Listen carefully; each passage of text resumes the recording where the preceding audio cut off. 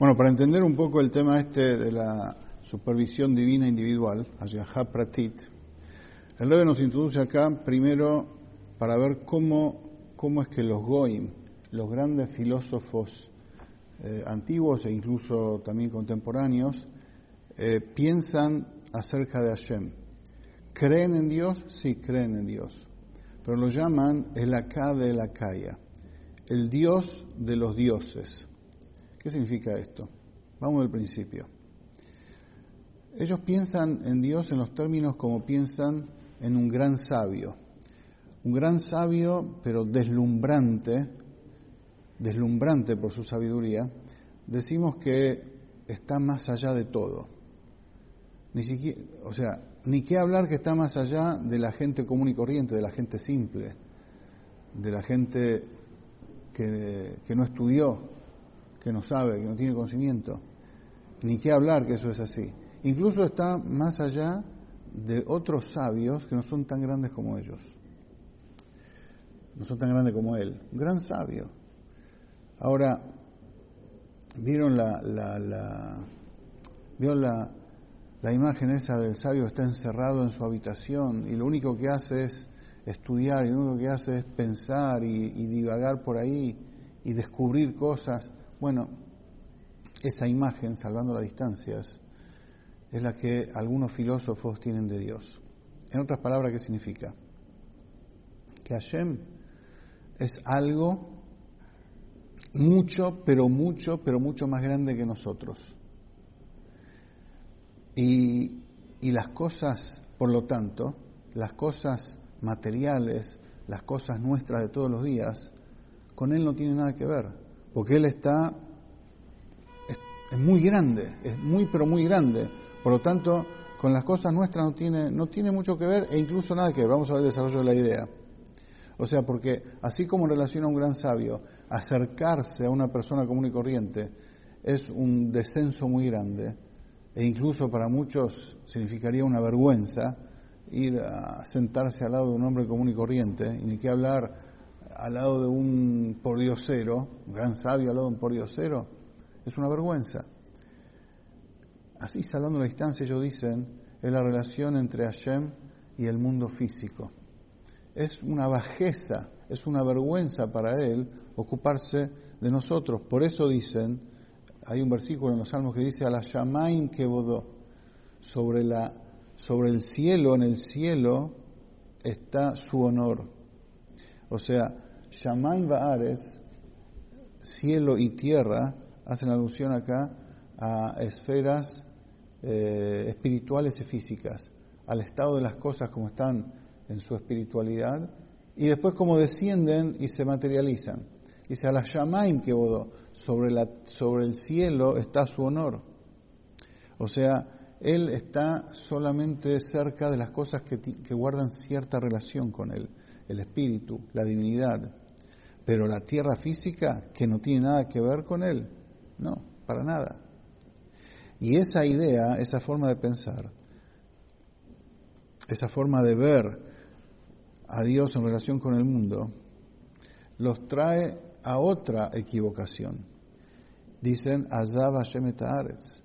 Hashem, en realidad, abandonó la tierra y la dejó en manos de los astros, lo dejó en manos de las constelaciones, de los horóscopos, como está hoy en día de moda.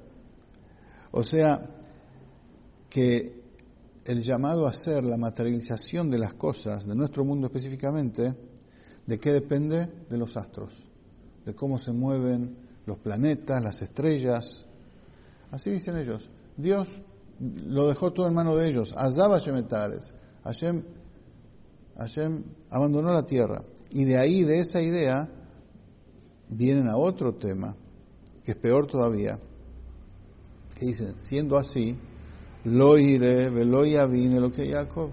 Hashem textualmente dice el versículo, como dicen ellos, no mira, no observa y no entiende el Dios de los judíos, lo que Jacob, el Dios de Jacob, no entiende. ¿Qué significa que no mira? Que no supervisa, que no está al tanto de lo que pasa en nuestro mundo inferior. Veloy Avin, y que no entiende, significa que lo que sucede con nosotros lo que sucede con nosotros no se graba en él, no le da importancia, como que no existe. Y por eso dice el versículo, Ramal Kol Goim Avaye. Hashem es más elevado, está sobre todos los pueblos, sobre todas las naciones del mundo. O sea, que en realidad todos los pueblos lo enaltecen, todos los pueblos lo glorifican. Porque ellos dicen que sobre el cielo está su gloria, sobre el cielo está su honor, y dividen entre la materia y el espíritu. Que esa división entre materia y espíritu es lo contrario a la verdad, es la mentira absoluta, la más grande contraposición con la verdad de la Torá. Es decir, que espíritu y materia están separados. Porque nuestra visión, y la visión de la Torá, ¿cuál es? Que hay un solo conductor, único conductor del mundo, del universo, que Él sí tiene providencia divina individual sobre todas las cosas que pasan. Y esa providencia, esa supervisión de Él sobre cada cosa, eso mismo es la vitalidad de la cosa creada, eso mismo le da existencia a la cosa creada. Y sobre eso nosotros decimos, Amehadesh betuvo bechol yom tamid maaseh bereshit. Decimos todos los días en la tefilá, el que renueva, Hashem renueva todos los días permanentemente, con su bondad, renueva el acto de la creación. Y decimos también en la tefilá, Behatá mechayed kulam, y tú le das vida a todos. Y sobre eso dijeron los sabios, no leas Mejayé, el Amehavé. No digas que da vida, que vitaliza, sino que da existencia. Es decir, la diferencia entre vitalidad y existencia es que vitalidad son todas mis capacidades, todas mis funciones, toda mi forma de poder expresarme, pensar, hablar, moverme. Esa es mi vitalidad. Mi existencia es yo que estoy. O sea, Hashem no solamente que me da fuerza para hacer para poder hacer cosas y desarrollarme, sino mi sola existencia proviene de Él. Él me hace todo el tiempo. O sea que Él llama a la existencia y vitaliza a todos los seres creados todo el tiempo, permanentemente. Por lo tanto, la presencia de Hashem es permanente. Y su Yeshua, su salvación, puede dar vuelta a 180 grados a una situación en un instante. Bueno, esa es nuestra visión de la vida. Esa es nuestra visión acerca de la relación entre Dios y la creación. ¿En qué se diferencia con lo que explicamos antes? Si lo vemos a Dios como ven los grandes filósofos no judíos, lo ven a Dios, y lamentablemente muchos judíos también, lo ven a Dios como un gran, salvando la distancia, como un gran sabio apartado del mundo, que necesita estar, que las cosas vanas, que las cosas comunes y corrientes con él no tienen relación. Es verdad, un gran sabio es así, pero porque ellos ven a Dios como algo que en un punto tiene relación con lo que está haciendo. Es decir, al ser que tiene relación con lo que está haciendo, llega un momento en que se aleja tanto de que deja de tener relación. El sabio tiene relación con los sabios nada más, o con la gente pensante. Con la gente común y corriente, con el pordiosero no tiene relación. Y es vergonzoso, como dijimos antes, acercarse a él. ¿Eso por qué? Porque en un punto se acerca con algo o con alguien. Así lo ven ellos a Hashem. Con un estrato de la creación, con algo espiritual, con lo divino, con eso tiene cercanía, con eso se parece. Es más que eso, pero algo así diferente, un poquito más que eso es. Por lo tanto, a medida que se aleja ese estado, con lo que viene después, él no tiene nada que ver. Como dijo antes, Lo que viene después lo dejó en manos de las constelaciones, de los astros, de las estrellas, los planetas. Ellos manejan el mundo, según esta visión. Pero la verdadera visión de la Torah, nuestra visión es que Hashem que no tiene relación con nada, que está apartado y que es otra cosa completamente, otra dimensión, y está mal incluso decirle dimensión. Él es Él y nada más que Él, y no tiene nada que ver con nada, ni con lo más elevado. Está tan cerca y tan lejos, de la misma forma, con lo más elevado que de lo más bajo.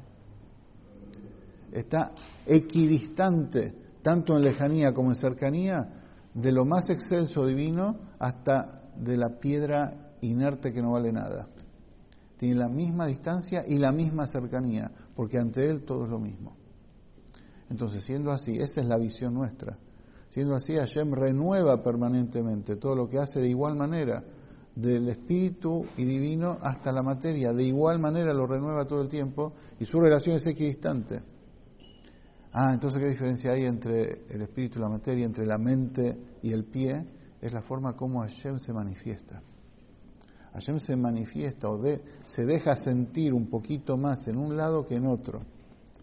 Hashem hizo canales de expresión que se llaman sabiduría, inteligencia, se llaman emociones. Y a través de eso Él se deja sentir un poco más en un lado que en otro, pero lo que es Él verdaderamente está completamente más allá de todo. Ese es el punto principal, fundamental para entender, primero, la diferencia entre cómo piensan los goyim y nosotros, y segundo, los filósofos. Yo pienso que la gente simple que no piensa demasiado en el mundo, en la humanidad, cuando dice Dios, habla del mismo Dios. Cuando se ponen a pensar, ahí la pifian. Ahí la pifian porque no tienen elementos, herramientas de un Rebbe, como por ejemplo acá estamos estudiando el Rebbe anterior. No tienen elementos para profundizar. Ashreinu, bienaventurados somos. Seguimos la próxima.